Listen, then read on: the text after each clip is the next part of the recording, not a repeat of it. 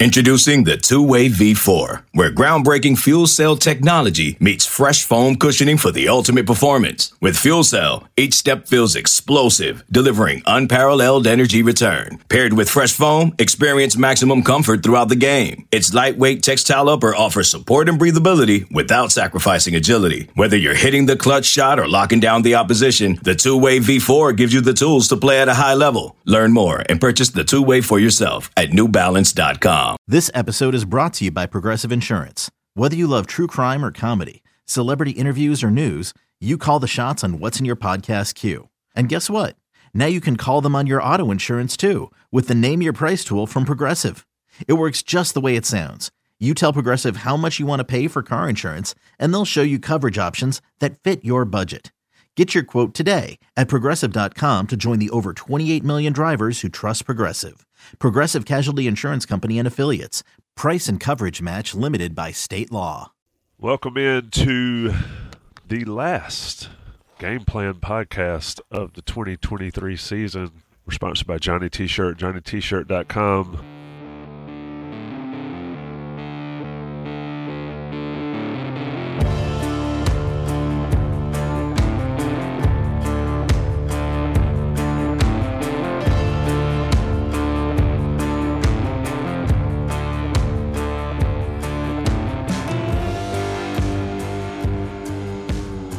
Tommy Ashley, of course. That's Greg Barnes, of course. Jason Staples has joined us. Everybody has the post-Christmas blues, but there's work to do, gentlemen. North Carolina, West Virginia in the Duke's Mayo Bowl, 5:30 tomorrow, Tuesday. Carolina and West Virginia, of course, have played in this game before, a version of this game before, back in 2008. Of course, the famous Hakeem Nicks catch that you still see on your YouTubes. Greg, I'll come to you first on this. How important is this game for Carolina? Is there an importance for this game for Carolina? Let me answer that in two parts here, Tommy. Number one, do bowl games matter? No, unless you're playing in the college football playoff. Just in general terms, especially given what college football is going through right now with the transfer portal, and just kind of the unique dynamic of what this has become in terms of everybody leaving at the end of the season. And teams have multiple players. I mean, how many players will FSU have out, Jason, in the Orange Bowl? They're at least 16 now. Yeah. And Carolina's – that's about 80% of their offensive output for the season, by the way. Yeah, so that is a significant number. Now, for North Carolina, when you look at it through that lens, yeah, of course, it doesn't have that much significance. However, when we look at what has transpired for Matt Brown at the end of this season, at the end of the last three seasons, North Carolina 3 seasons ago lost 4 of their last 5 against FBS opponents. Lost their last 4 last year. This year, lost 4 of their last 5 to FBS opponents. There's a trend in place, and I think a lot of fans are kind of frustrated with it. And so this is an opportunity, I think, for Mac Brown to provide some optimism for the fan base heading into the offseason. Part of that is the fact that, hey, your best defensive player is gone. Drake May's gone. You're down 7 starters. You can pack up your bag and go home, or you can really approach this with a unique fire, get creative, which we can talk about in this podcast, and really give the fan base something to enjoy 2 days after Christmas, and let the fan base know that, hey, Drake may be gone, Said may be gone, but there are some talented pieces here that give us reason to have some optimism that next year is not going to be a drop off of a cliff. And because of that, I think this game is important, Tommy. I really think this is an opportunity for Mac Brown and Chip Lindsey and Gene Chizik to do some different things potentially, to showcase some young players, and to try to beat what is a pretty solid West Virginia team. Jason, to the point that we sort of mentioned before we got rolling here, it shouldn't be the Mayo. It should be in the Gator Bowl. I don't know if that really matters, but sort of speak to, obviously Florida State, your team there is. We see what they think about it, and they've got business decisions to make, and they've made it. Carolina's had some all across the country. To Greg's point, though, is this an opportunity for Mac Brown to give the fan base some hope here? Because right now, if you base it off what you see, there's not a lot going into it. Where do you stand in that regard as far as the importance of this game for Mac Brown? Well, before we go any further, I do also want to remember Joey Powell's cousin Al 35 years ago, 2 days ago, and the act of heroism and all of that he displayed at the Nakatomi Plaza. And also I think we should before we do anything else, have our Drake May portion of the show. So hold on, here we are. We're all going to miss him. All right, so... Yeah, to answer your question, the way I think you have to start thinking about bowl games, at least in this current weird moment in college football, where bowl games are still around as a kind of legacy, but don't have a whole lot of real meaning the way that they used to. I mean, you remember even 5 years ago, it was comparing how good the conferences were, yardstick of like. This conference is, 6-1 in bowl games. It turns out this conference is pretty good this year. Well, it doesn't really matter this year because it's basically a test to see who has the fewest opt-outs. But the thing now, the transition now that we're still seeing these games, but they don't have the same meaning for that season. They do have meaning for the next season. And like Greg said, it's about displaying some hope. And I think what you're basically able to do, first of all, the biggest value of the bowl game has already happened, and that's the practices. You had an opportunity now to have 15 practices where you are getting it's essentially like getting a second spring, right? Spring practice is where you get to really work on the younger guys in your program, to work on development, to work on fundamentals, technique, making sure that younger guys understand the installations, they understand what they're supposed to be doing. All of that happens in bowl prep. That bowl prep matters a lot. So that part is really important because you get those extra practices, and a lot of young guys are getting a lot of reps. The second thing is you're getting an opportunity for guys who maybe haven't been major contributors this season, but are going to be important guys next season. You get a chance to see what those guys look like.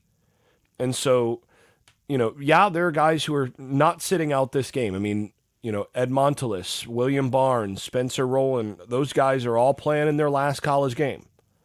You get, the secondary, Armani Chapman. I can't remember, does Stick have another year even though he's a grad? Yeah, so Stick has another year, but Armani Chapman, Don Chapman, Geo Biggers, those are all guys who are they're done after this year, right? So you look at Miles Murphy playing in his last game. Kevin Hester, I think, could apply for another year, but I think this is his last game. So Des Evans, again, could apply, but probably not. So those guys are all playing, but the place where it really starts to matter is a guy like Amari Campbell starting in place of Cedric Gray, a guy like Deems May at tight end. I mean, 3 tight ends are out that were your three tight ends during the season. You got 3 freshmen at tight end that you get to see. Okay, well, what's it going to look like? Willie Lampkin is going to be the starting center next year. You're going to get to see. Okay, what's that going to look like next year? This is an opportunity for, at the quarterback position, Connor Harrell to say, okay, this is what I have. This is what I look like. And whether he's going to compete for the job next year anyway. I mean, I think we all expect Max Johnson to be the guy. But, what does Connor Harrell look like in an actual game? None of us really know. right? So, and the coaching staff doesn't really know. So at a certain point, that's what this game is about. It's about the future. And you kind of have to think of it as kind of a quasi spring game against another team, or like an exhibition game in NFL preseason, where, you know, a bunch of guys are trying to make a roster, where a bunch of guys are trying to demonstrate that they should be in the depth chart for next year. That's what this game is about, and that's where it has the most meaning. Greg, to that point, it was funny listening to Jason. He sort of went where I was going with my next question is, we talk about those bowl practices and how important they are for younger guys to get reps in practice, but now they get the reps in the games as well because of the opt-outs and injuries or whatever. How big a game is this for Connor Harrell? We've talked about this before on the beat.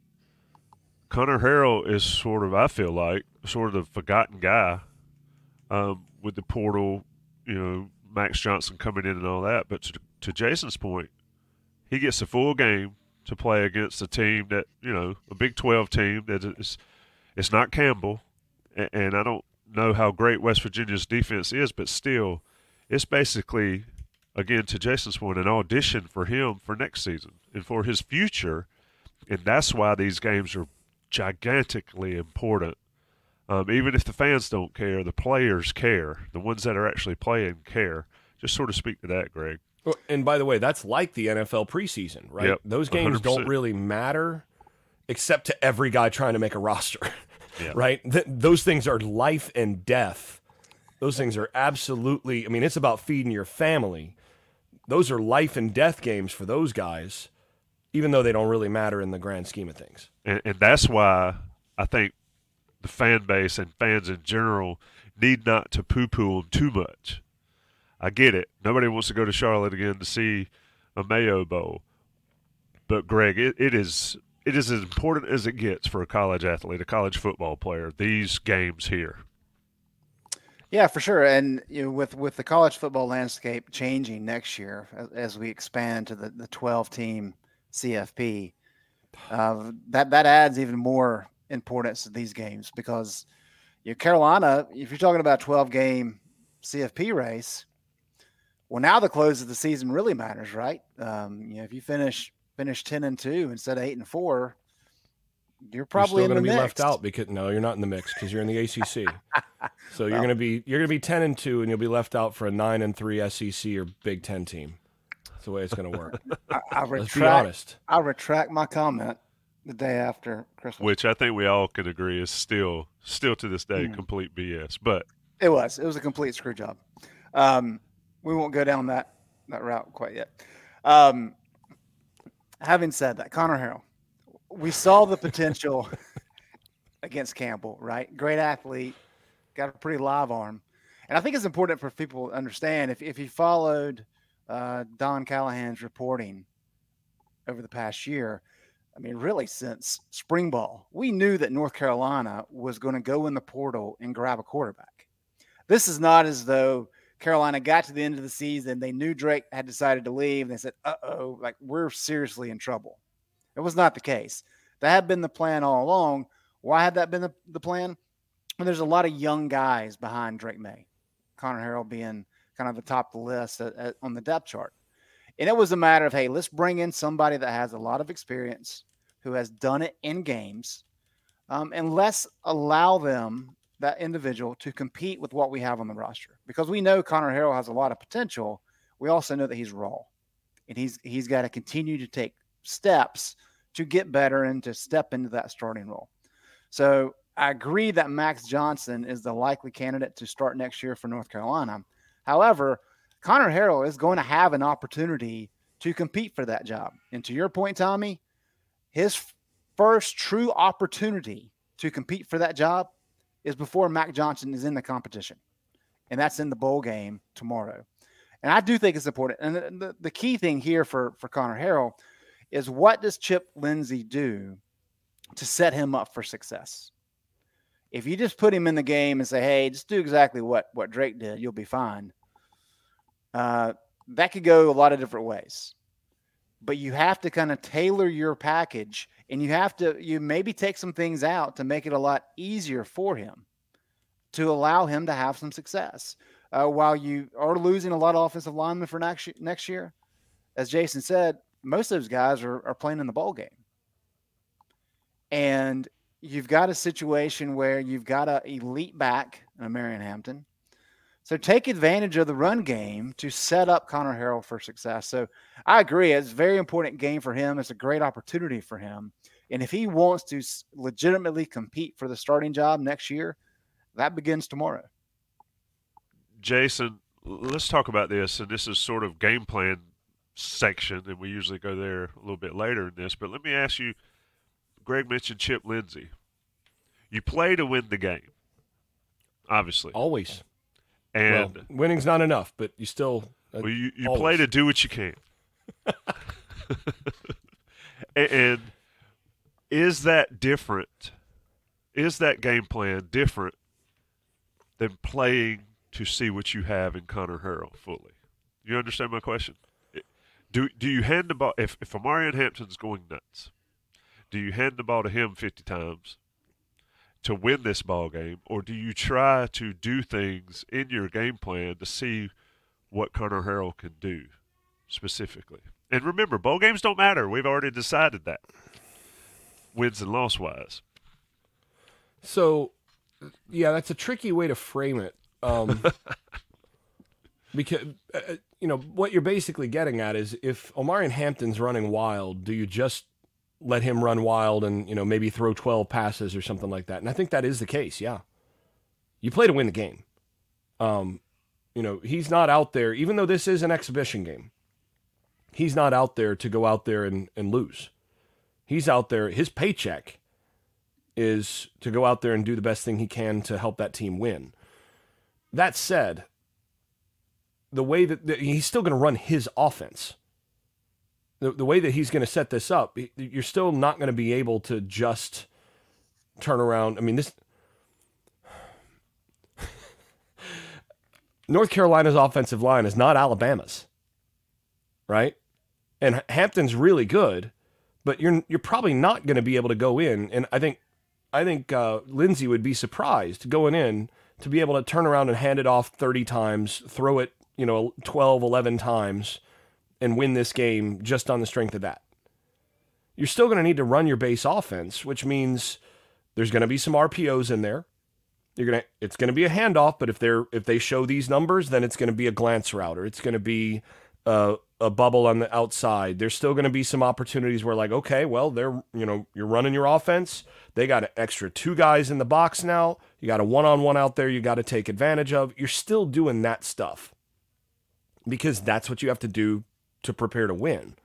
So I do think in your hypothetical, if they go out there and, they play and they're able to just bully a team, they're going to do that. They're going to play bully ball. I mean, they did it with Drake May, right? You got Drake May at quarterback, and there were times where, you're still only throwing it, 22 times or whatever it is because you're running it for 300 yards. If they can run it for 300 yards against this team, they will. But that still gives a good test to what you got at quarterback because he's got to make checks. He's got to make sure that the run is going to the proper side against that front. He's got to make sure that, he's flipped this play here because the front's there. He's got to make sure that on this RPO, he reads it correctly. You're going to use his legs in the running game as well to, offset some of the stuff that they're going to try to take away Omarion Hampton. And that's something that in the game plan aspect of things, we're going to, we need to talk about because Harrell does present an explosive option at as a quarterback runner, which we saw against Campbell.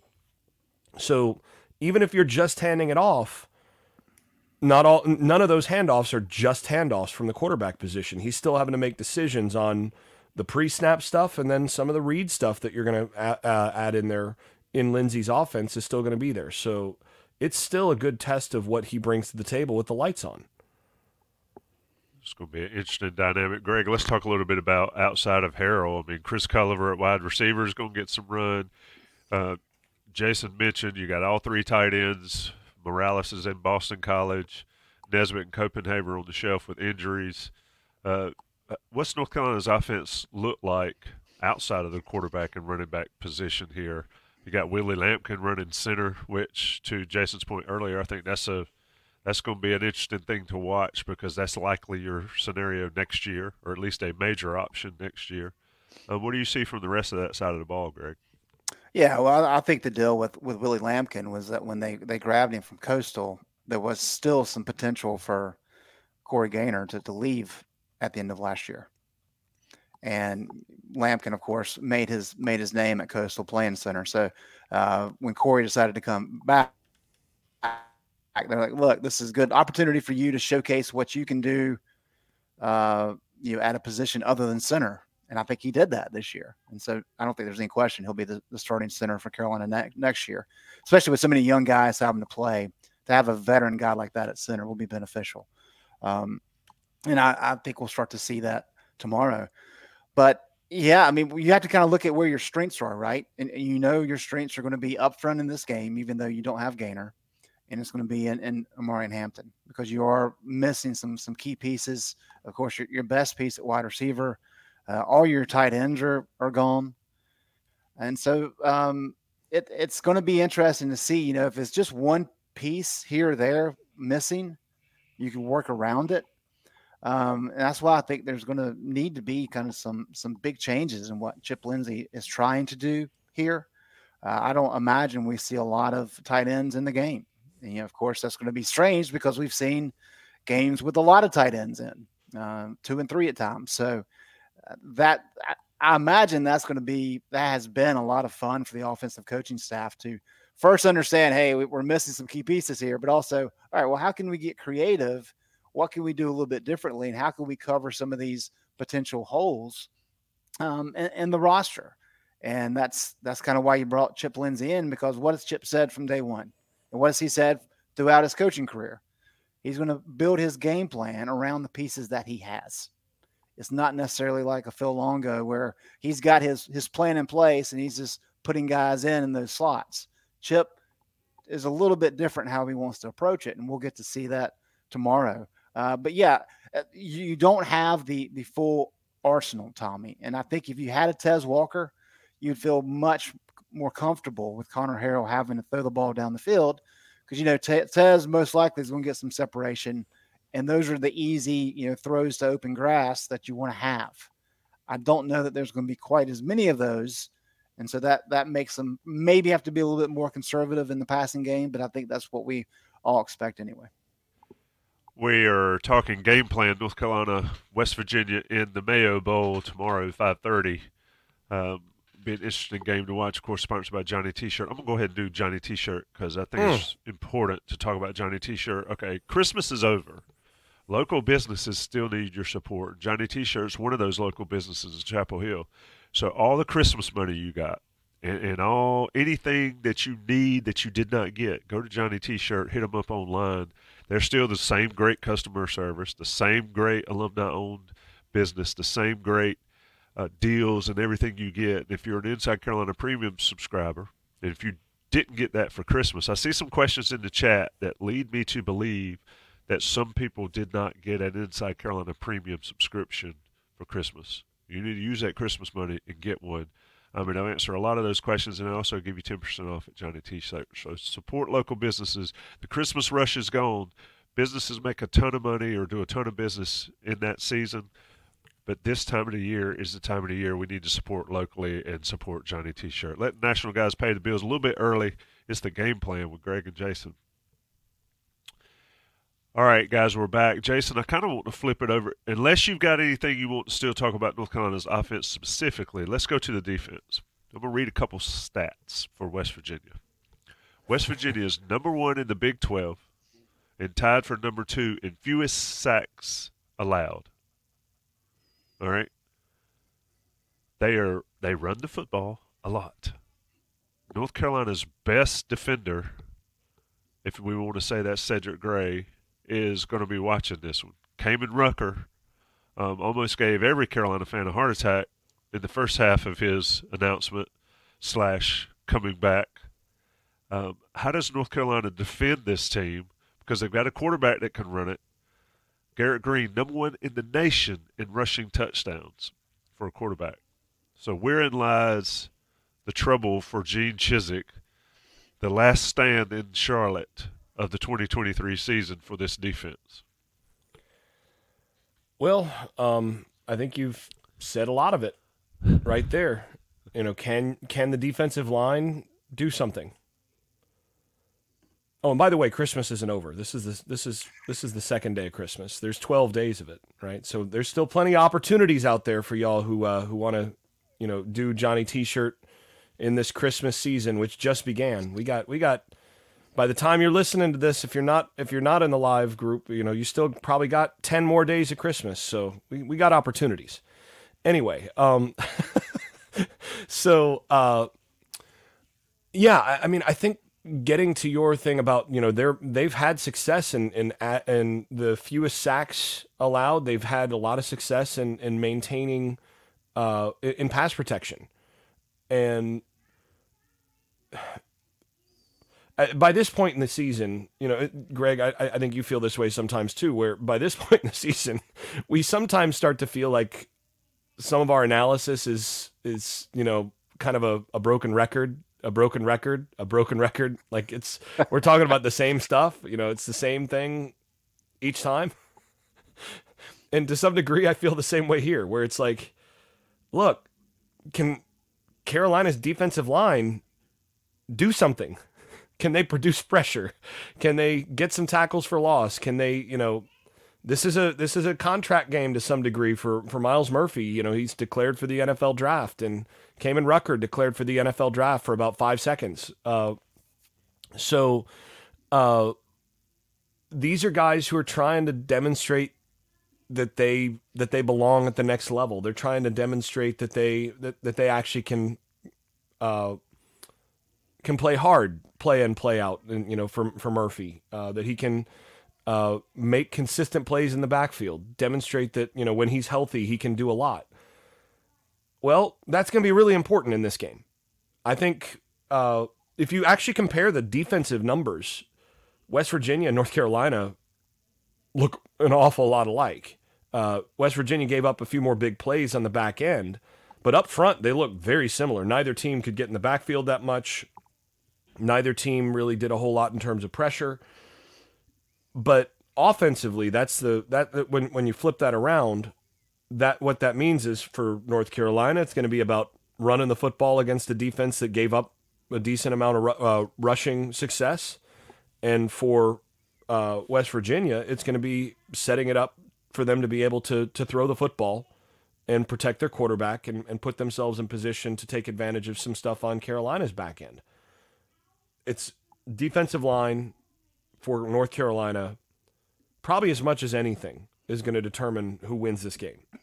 And it's because West Virginia's had success up front, and it's because Carolina's not had a bunch of success on their defensive line. So to me, it's that. And Tommy, there's a lot to get into here about West Virginia's approach, but I think it's important to kind of build on what Jason just said, is to look at what transpired for North Carolina defensively really over the second half of the year. If you look at let's see here, the first 6 games of the year, South Carolina had 31 carries. Minnesota had 31 carries. Pittsburgh, 28. Syracuse, 28. Miami, 27. Okay, those are very normal, pretty good rushing totals in terms of total attempts. The one game that kind of stood out that gave some of us pause early in the year was App State. And App State rushed 44 times for 219 yards, about 5 yards per carry. They had success running the ball. Now, part of that, of course, was their intent was to try to limit what Drake May could do in the passing game. It didn't work. That was Amarian Hampton's breakout party. But if we look at the second half of the season, when teams figured out that, hey, you know what? If we can run the ball successfully, you extend drives, therefore keeping Drake May off the field a little bit. Look what happened starting with the Virginia game. Virginia had 54 attempts. Georgia Tech, 48. Campbell was Campbell. They still had 42. Duke had 43. Clemson had 55. And NC State had 43. So North Carolina defended 474 carries this season. That is second most in the Power Five. When we're looking at teams that played 12 games, through 12 games. And Pittsburgh was the only team below North Carolina in the Power Five in that standing. So what does West Virginia like to do, and why is that important? Kind of to your point, 64% of West Virginia's plays are runs. And I know a lot of people made a big deal about C.J. Donaldson being out with injury. He had surgery. He was the top rusher. Yeah, he was the top rusher, but he was not the top rusher the second half of the season. That was Jaheim White, who had 522 rushing yards his last 4 games. So when Donaldson left with injury, they replaced him with a young guy who was probably even better. And then you mentioned Garrett Green. Both White and Green had more than 700 rushing yards. So while they do lose a key cog in Donaldson, he was not by far their only rushing option. And we can talk about Jason's favorite topic, time of possession, and just kind of get back what I just mentioned in terms of teams learning that they had success running the ball against this Carolina defense and staying on the field and therefore keeping Drake May off. West Virginia is 6th nationally in time of possession, 33-18. Carolina, of course, is 17th, 28-06, which I believe is the worst of the Mac Brown 2.0 era. So West Virginia's game plan, despite not having Donaldson, despite not having their All-America center, Zach Frazier, is going to be to run the ball and run the ball and run the ball and run the ball and be efficient doing that, score some points, keep their defense off the field. And then what happens when you run the ball and have success? You force the other team probably to play from behind, and that's what they want. They want Connor Harrell to have to play from behind against granted, West Virginia's got a so-so defense. But that's kind of the approach for what Neil Brown wants to do. Jason, this sounds an awful lot like Georgia Tech and an awful lot – Paul Johnson, Georgia Tech, and an awful lot like, dare I say, Baylor. Mountaineers pass yards completions. Anybody know what it is? 14, they're pretty solid, though. I mean, they're not terrible. 14.73 yards per pass completion. That is Georgia Tech. Triple option, throw over the top when they get you coming up in the box. So, Jason, Amari Campbell, we talked about him. How important is he in a game like this? How important is a safety to get down in the box and make some tackles? You mentioned the defensive line, and all games really begin and end there. But give me some players that really need to show out to give North Carolina an opportunity to slow down this defense, or slow down this offense that, to Greg's point, is going to go a little run heavy, I think. Yeah, it's going to be a lot run heavy. The reason that, by the way, that they have such a high yards per completion thing, did you notice their completion percentage? Very low. It's like 50%, what is it? Right? 53, 53.9%, right? So you're right that's, almost – so Baylor was actually, they were actually efficient in terms of their percentage as well, which was what made them so dangerous at that point, is that they had the high completion, high yards per completion, and they had 62% completion percentage. West Virginia's passing game is boom and bust, right? I mean, they are 50 under 54% completion percentage, but when they're completing it, it's down the field, play action, RPO stuff where they're trying to get big plays. So that is very Georgia Tech. I think that's your comp. Haynes King is not throwing 70% completion percentage, but he can throw the deep ball, and they have some receivers who can do something with it when they catch it.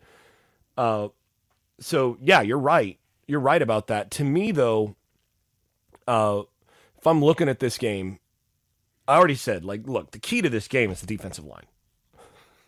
I mean, you're going to need to have, specifically, this is a contract game for Miles Murphy. He needs to demonstrate that he deserves to get drafted. He's going pro.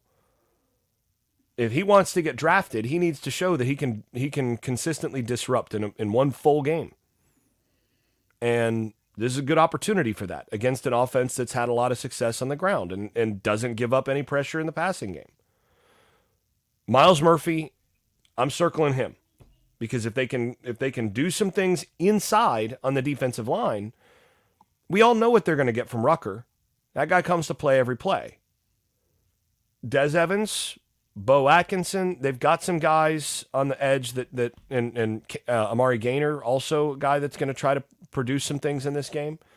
Those guys are going to have some opportunities on the edge if they're not just soft as toilet paper on the inside. The defensive tackle position has to hold up. And then beyond that, I'm looking at Amari Campbell. This is absolutely an audition game for him to show that, without Ced Gray out there, it's a totally different defense.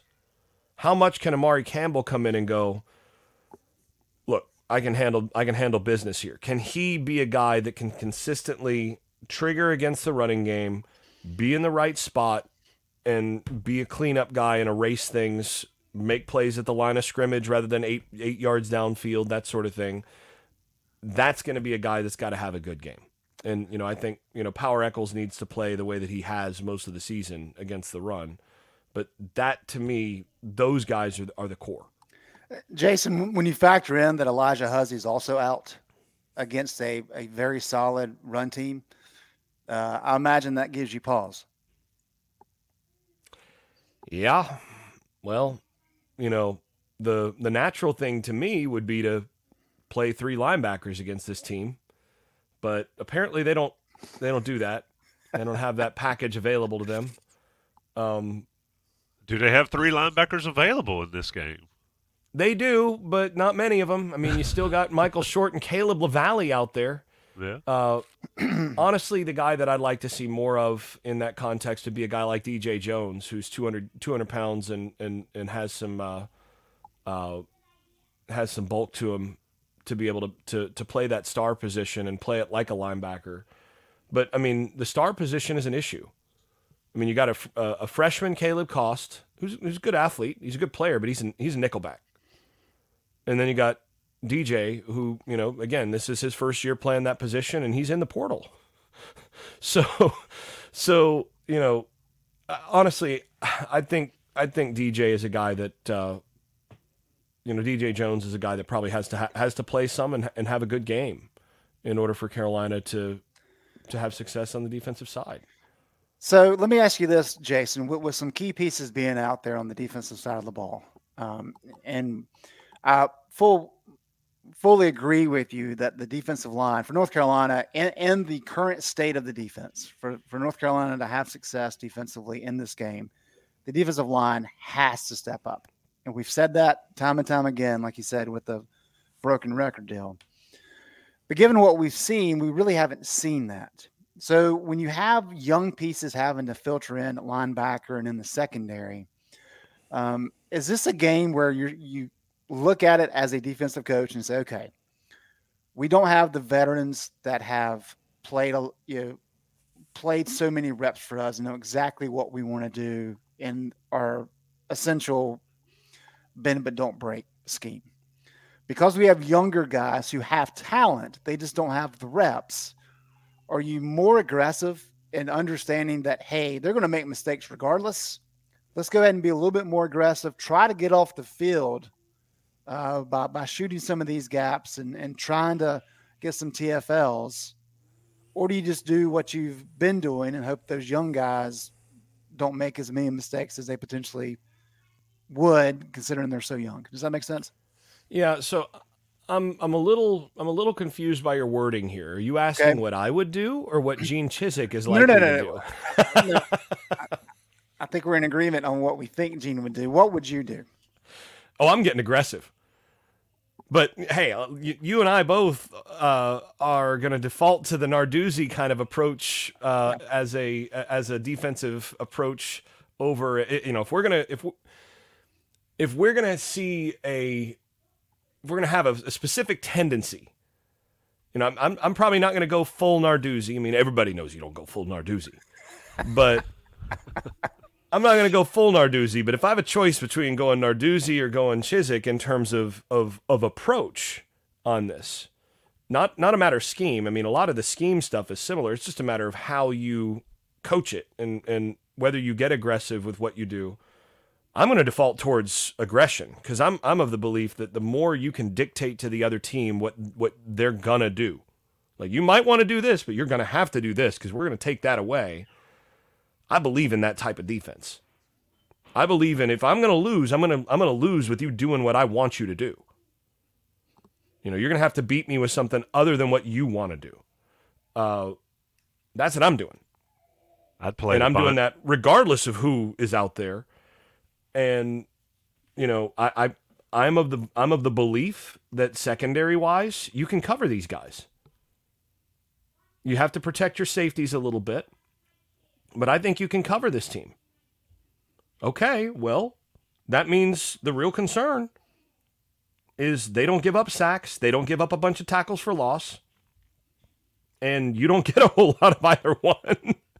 So start putting pressure on them. Start applying that pressure. This is a 53.9% completion percentage team. Treat them like an option team. Yep. Get after them, cover them, and you know what? If on 2 or 3 of those plays they end up with big plays down the field, that's fine. You want to see if you can force them to be a 47% completion percentage team and get off the field. Get the ball back to your offense and get that beautiful time of possession that you're really fighting for. I play Bon Jovi defense. If we're going down, we're going down in a blaze of glory. You know, don't stop believing, baby. Yeah, we're going down with the guy peacocking from 20 yards out because they've thrown it over our heads. But we're going to hit the quarterback, and maybe the quarterback will throw it to us more than once. And the sad part is that I miss that. There's so many things about college football and just football in general that, you know, that I miss in terms of how the game has changed a lot. And look, I had 6 concussions, so I mean, I know how. This explains a lot. Now you tell us. It really does, doesn't it? I had 6 concussions, so I mean, I know how important that is, and you know, I've had post-concussion migraines for years and all. I know what that's all about. They'll probably, once I'm gone, you know, they'll probably cut up my head and be like, well, there's a whole lot of CTE in there, whatever. But that doesn't mean that I don't really miss the days of, like, if you're a quarterback, you should play with a little bit of fear in your heart because those guys are coming downhill. And, you know, if you're going to miss a guy, you know, quarterbacks should think real carefully about how they lead a quarterback or how they lead a wide receiver into a safety, which happened to me a couple times, as you might be able to tell by my concussion numbers. That, you know, maybe you don't make that throw because you're putting your guy in danger. We've taken a lot just in terms of the rules. We've taken a lot of that aggression out of the game. And that's one of the reasons why I do appreciate the coaches who've just decided, screw it. You know what? We might get a couple roughing the passer penalties, but we're still going to make that quarterback think about leaving his ribs exposed when he throws. Yeah, for sure. You know, I just think there's something to that. And I think that's the way that this game was designed to be played initially. They're trying to take a lot of that out, but I do think there's still something to that in how that affects the way that teams play. Selling a little or a lot?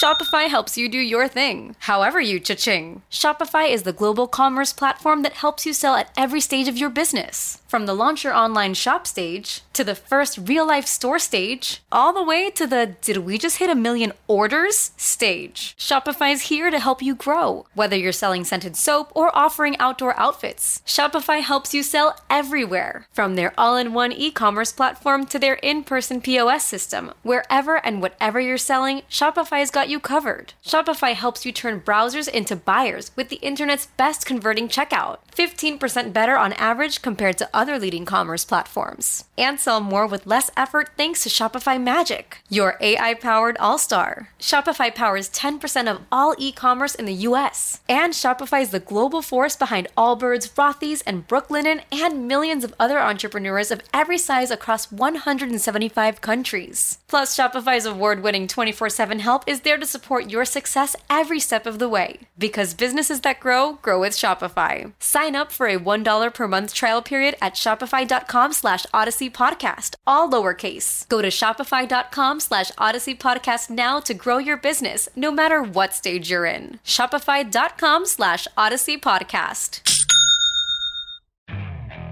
Okay, picture this. It's Friday afternoon when a thought hits you. I can spend another weekend doing the same old whatever, or I can hop into my all-new Hyundai Santa Fe and hit the road. With available H-Track all-wheel drive and 3-row seating, my whole family can head deep into the wild. Conquer the weekend in the all-new Hyundai Santa Fe. Visit HyundaiUSA.com or call 562-314-4603 for more details. Hyundai, there's joy in every journey. I agree 100%. Football is not a passive sport. Tommy, let me add this in here real quick about Garrett Green. He's a fun player to watch. I don't know if anybody has watched his film, but I encourage you to go to YouTube and watch some of West Virginia's highlights. He's not just a running quarterback. He's not the most accurate guy, but if you look at some of his numbers, and we've talked about this all year, but when he's kept clean, and because they're second nationally in fewest sacks allowed with 9. Carolina, of course, has given up 30. But he's been kept clean on 75% of his dropbacks. He's got a 91.5 grade. He's completed 58% of his passes for 1,846 yards, 9 yards per attempt, which is pretty solid, 11 touchdowns, 3 interceptions, 25 credited with 25 big-time throws, which is really good, really good. But he does have a lot of turnover-worthy plays. Under pressure is a different ballgame. He's got a 55.9 grade in 25% of his dropbacks. So that's really a key. The other key point here in factoring Green's work, I wrote it down here. Where'd I put it? West Virginia's averaging 6.7 yards per play on first down. And I think it's a little bit more than 5 yards per carry on first down. They're able to protect their quarterback by staying ahead of the chains. And that's why, again, the broken record deal. But Carolina has to have some level of success on first and second down. And you have to get West Virginia into some of these third and medium and third and long situations to put the ball in Green's hands and obvious passing downs. And an obvious passing down for West Virginia is going to be different than the obvious passing down for most teams. That being said, you want to put him in a position where you can kind of attack him and try to make him beat you with his arm as best you can. Not having Donaldson will help. That's a key piece of the running game. That's not the only piece, as we've already talked about. But for North Carolina to have success, and this is where all the more aggressive plays and maybe adding some more blitzes, maybe adding an extra linebacker, gives you those opportunities to get some stops. And even like a 2-yard stop running the ball is really good, because that puts West Virginia in these positions where they can't just soak up the clock and they may have to punt or at least, kick a field goal if they get down into scoring range. So that's a key component. If West Virginia is able to run the ball efficiently and throw when they want to throw, that's going to make a really long day for what Gene Chizik wants to do. I think well, I'm going to do this. I'm going to talk about Congruity, our other sponsor. You see their logo here beside me on the screen. They are very friendly to small and mid-sized businesses. So if you are watching this and you have a small and mid-sized business, go to congruityhr.com/Tar Heels, fill out the form, get you a free assessment on what they can do for your business going into 2024. Darren and Matt, those guys, great customer service. They empower your small business. They handle all HR and payroll outsourcing. They handle that so you can handle growing your business with great customer service, technology, They've transformed their business from a North Carolina-based business to a national brand. They can do the same for your small business. So check them out, congruityhr.com/Tar Heels. Fill out the form, get your free assessment, because if you're an inside Carolina person, they care. They're going to give you that free assessment. If you don't like it, you lose nothing other than the moment and the opportunity to win big with Congruity. Let's talk about predictions, guys. Here's mine. I'll go ahead and get mine out of the way first. Can I interrupt, Tommy? Wow. I like get on a roll, and I'm speaking to the crowd, and I've got the crowd in my palm, and Greg jumps in. I'm sorry. No, it doesn't matter. I think it does matter. It does matter. It's the day after. It's the day after Christmas. We're in the Christmas season, as Jason informed us. Let's celebrate. Let's get creative. Let's think outside the box. All right. We've already mentioned the Baylor game. We've mentioned what West Virginia wants to do offensively. I've got a suggestion for Chip Lindsey. It's probably a little late for him to implement it into the game plan. But I want to get Jason's take on this. And we talked a little bit about this during the signing day show last week, Tommy, but I want to bring it up here because I find it interesting. Other people may not. If you go back to 2015, when Carolina played Baylor in the Russell Athletic Bowl, and a game that the Bears are still running, the offensive line coach on that team was Randy Clements. Okay. What happened to Baylor? Why did Baylor run the ball so much in that game? A couple of reasons. Number one, their top two quarterbacks were out. Jarrett Stidham had gotten injured. He was already going pro, I guess, at that point in time. Or at least, I guess did he go to Auburn after that? It doesn't matter. Yeah, he did. Okay, it doesn't matter. So the top two quarterbacks were out. Yeah. Their Blitnikoff winner at wide receiver opted out. Their top running back was out. And so Art Briles says, okay, a lot of these key pieces for us and what we want to do are gone. Who does that sound like? And so he said, you know what? We got a couple weeks here. Let's get creative. Where's our strength? Our offensive line. Okay? And they had a very athletic guy, wide receiver, who had played or that they moved to quarterback late in the year. And we saw what happened. They rushed for 500 and some rushing yards, and that ended up being a bowl record that stands today. They got creative and mixed things up offensively and had a ton of success with it. There was a lot of risk involved in taking that approach, but it worked. So when you look at this North Carolina team, yes, you've lost Corey Gaynor, right? But you do slide Willie Lampkin over to center, and you've got some veteran pieces along the offensive line. As Jason said earlier, yeah, it's not the Alabama or Georgia offensive line, but it's still solid and still solid enough for Omarion Hampton to be top 5 in rushing yards nationally. It could be Alabama's offensive line against Auburn. Sure, yeah. You've got pieces there, and you add in a running quarterback threat who we saw what Connor Harrell could do against Campbell. He's got burst.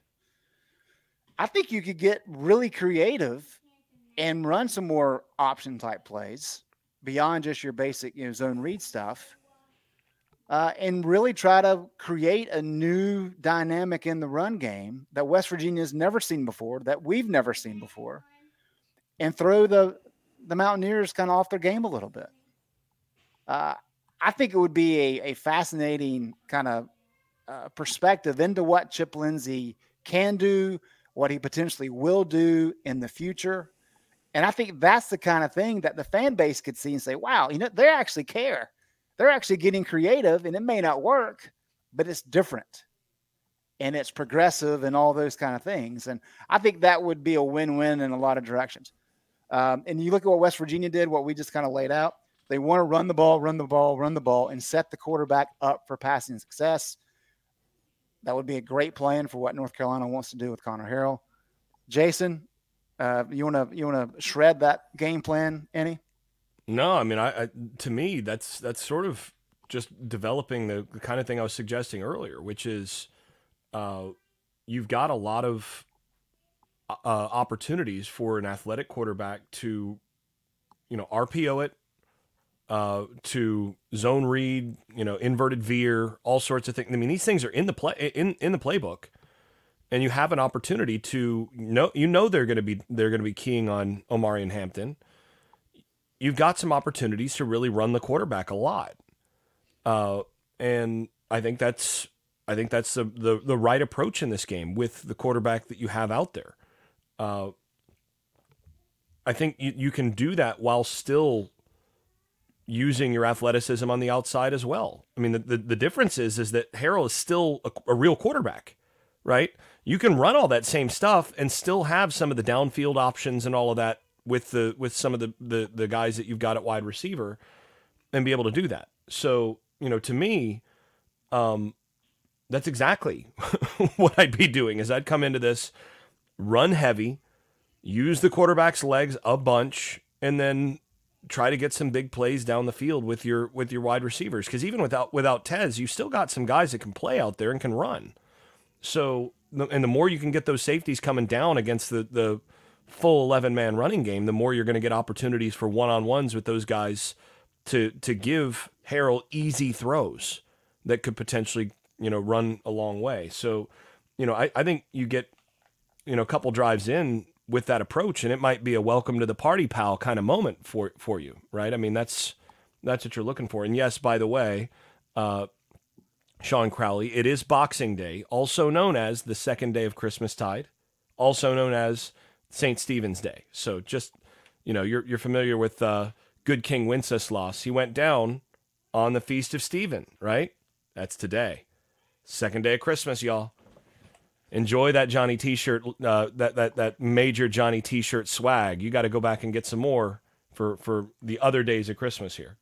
Spoken like a man that has young children, keeping the Christmas alive in his house. Let's talk to y'all's point, to your point there, Greg, and then Jason, your follow-up. That's what I want to see is something different, something that gives hope and hype and quote-unquote Kool-Aid for next season. I think the script's written on this one.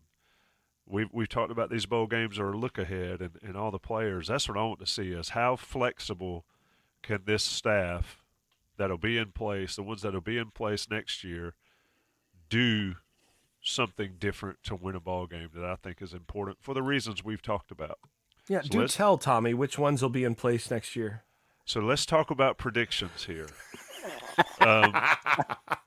The Garrett Chapman in chat, I'm throw this up. Please do a state of the program, Mac's recent demeanor, Chizik being evasive and all that. Has it been scripted for the offseason? That is a show for after the bowl game. Sure is. The post-mortem that we'll do in the next couple weeks. We will get the band together. We do a prediction show before the season. We're not doing prediction shows now other than this specific game. Greg, you're up first. Carolina, West Virginia, for all the Mayo. I love my titles. How's it shake out? Well, to just give him some insight into his question, Mac Brown historically has made any staff decisions after the bowl games in January. So just tuck that away in the back of your mind. If people were expecting something to happen before the bowl game, it was unlikely. You can agree or disagree with that approach, but that's just how Mac does it. The coaching transfer portal normally opens around then anyway. So, yeah. So, Tommy, I've got so many stats here that I could just kind of lay out, but I'm not. I think we've kind of picked the feathers on this one. Look, do stats matter in this game? No. So here's the trend to segue here. What matters in bowl games right now with the portal the way it is: turnovers, tackling, and special teams. And a lot of that's because you don't have the typical numbers that you have in terms of player count because guys have transferred. You have a lot of young players having to play increased reps, a lot of inexperience on the field. When you've got young guys having to play on offense and defense, that really hurts your special team ranks as well. And that's why that's so important. I've got to throw this one out. Opponent kickoff return average. North Carolina ranks 128th nationally. out of 131 teams. West Virginia is 129th out of 133 teams. West Virginia is 129th. So if there's ever a game where special teams could have a significant impact, this could be it. But that turnovers and tackling, given the break since the end of the regular season, I think will have significant impacts in this game. I think those will be the stats that matter come 8:15 tomorrow evening. That being said, when you look at kind of the strengths of these teams as they currently stand, I just have a difficult time picking North Carolina to win this one. I think Carolina certainly can, but I just think Carolina clearly had a chance and probably would be my pick if Drake May was playing. He is not, and so because of that, I've got West Virginia winning this one. I do think it'll be entertaining, but I've got West Virginia winning this one 38-27. 38-27. What saith Jason Staples? I'm just bitter you went to Greg first on this because I mean, you're going to copy him either way. Y'all been trading notes. I can just basically say, well, what he said. A lot of what he said, because I think the big concern here is how has North Carolina fared all season when they've played a team that can really run the football? Not well. It's not been great, right? Not good, Bob. It's not been great. So, and you've got a team that looks a lot like Georgia Tech in certain respects and how they approach things. How'd that game go? Well, that's where it's not just about Drake May being out, because I think Harrell, with some of what he brings to the table as a runner in particular in this game, as long as he makes good decisions and doesn't turn it over, they got a chance to put up some points. But I just don't believe in North Carolina's defense at this point. I just don't. And, most of us haven't believed in North Carolina's defense for a while.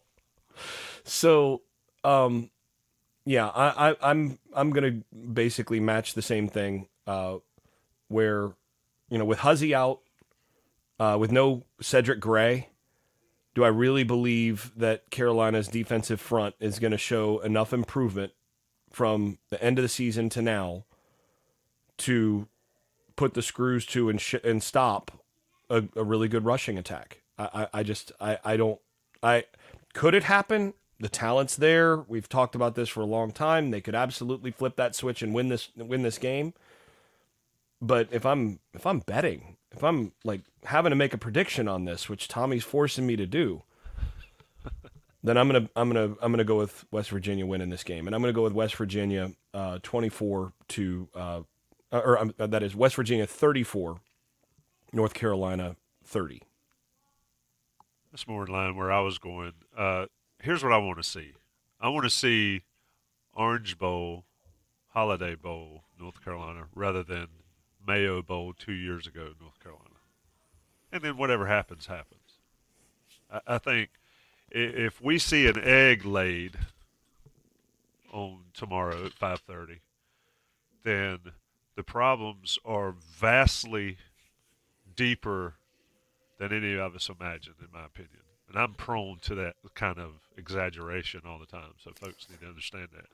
But if Carolina plays and guys come out and make plays, if a guy like Miles Murphy comes out and makes plays, and West Virginia just wins, Pat McAfee comes out and kicks a game-winning extra point again, oh man, like he did in 2008, of all the people on the planet to do that, then they just do. But North Carolina needs to show up to show that this program's not on life support going into 2024. I think they'll come out. I think they'll play hard. I think it's going to be higher scored than that. I think it's 41-37 because I think Harrell's going to show out and make an interesting duel with Max Johnson. So 41-37, West Virginia. But Carolina has a chance late if they play like I expect them to play. Orange Bowl, Holiday Bowl version and not Mayo Bowl 2 years ago. Anything left, boys? It's been a fun show. It's our last game plan until, I guess, Labor Day next year. Well, now we get the post-mortem next week, so that'll be a blast. Yep. Post-mortem will be a blast. And we get to monitor the portal for the next few weeks, months. The portal for grown-ups, the portal for players, cross-rivalry transfers. Tommy, I think we need to do a viewing party for the Florida State game and just allow Jason to vent his frustrations for 3.5 hours. You talk about a team that, now with their backup deciding to portalize and not play in the Orange Bowl, they're now down to their third string quarterback. So, I mean, I think you're going to see a Baylor type game plan in this game. They've actually got a wide receiver who was recruited by Louisville right before all the changes happened at Louisville to be a kind of Jackson clone, and he didn't turn into that, but he's that kind of athlete. You got to start thinking like, okay, they got 4 days left to prepare. How much do you just say, Deuce, run around and throw the ball? Because they don't have a whole lot left on that roster right now. So if they can go over 200 yards against that Georgia defense, they'll have to really go deep into the bag for that. I think this is bowl season in the transfer portal and the opt-out era. I think really shows how good a coaches you have. That might be a weird way of putting it, but how good can a coach adapt and get his guys to execute the adaptation of the game plan in short order? I think it's interesting to watch. We can do that with Greg and Jason and watch Florida State. I'm down for it. It should be fun. You're going to get some fire in that if you did it. My gosh. And Silver Freak says y'all need to stop hating on Harrell. I think I just said nobody hated on Harrell. Harrell is going to play well and ball out. I think he's a good player. The only question with Harrell to date, there have been two major questions. One is he's turned the ball over some in practice, where you'd like to see him make the right decision enough that there's no turnovers. But that hasn't emerged in games so far. So that's good. And then the second thing is he's not thrown the deep ball especially well. Certain bucket throws, your fade type stuff. He's more thrown it out there rather than throwing it to spots. Yep. Otherwise, the guy's been pretty good. Nobody's hating on Harrell. He's just he's a redshirt freshman who's not played a lot, and you can't really expect a ton from because he's still a guy that's developing. And he didn't get developed his first year on campus. He basically just got sent over to the scout team and didn't get any reps. So, he's a guy that's green, but he's a talented player, and there's a lot to like about what he brings to the table. It's just the guy's not Drake May at this stage of his career. And, odds are he's not going to be Drake May because there aren't very many of those guys. Yep. But that's not saying he can't be a really good college quarterback, and maybe even more. Nobody's hating on Harrell here. Yep. And anybody that says I'm hating on the backup quarterback has not watched these podcasts over the last 20 years. It has been fun, guys. Appreciate everybody joining us. Shout out to the 150, 180 plus folks that have joined us on a Tuesday morning on the second day of Christmas. North Carolina tomorrow, 5:30. We'll be back with the day after, Jason, Buck, and myself, I guess, on Thursday morning at 9 a.m. We will see how it goes. It has been a fun ride with the game plan. The hate has been on the defense. That's where the hate's been. There is a level of hate on the defense for certain folks. At any rate, it's been fun. Shout out to Johnny T-Shirt and Congruity. Shout out to Greg and Jason for always being there. And shout out for the Inside Carolina subscribers. Always being there. Until the next time, we'll see you.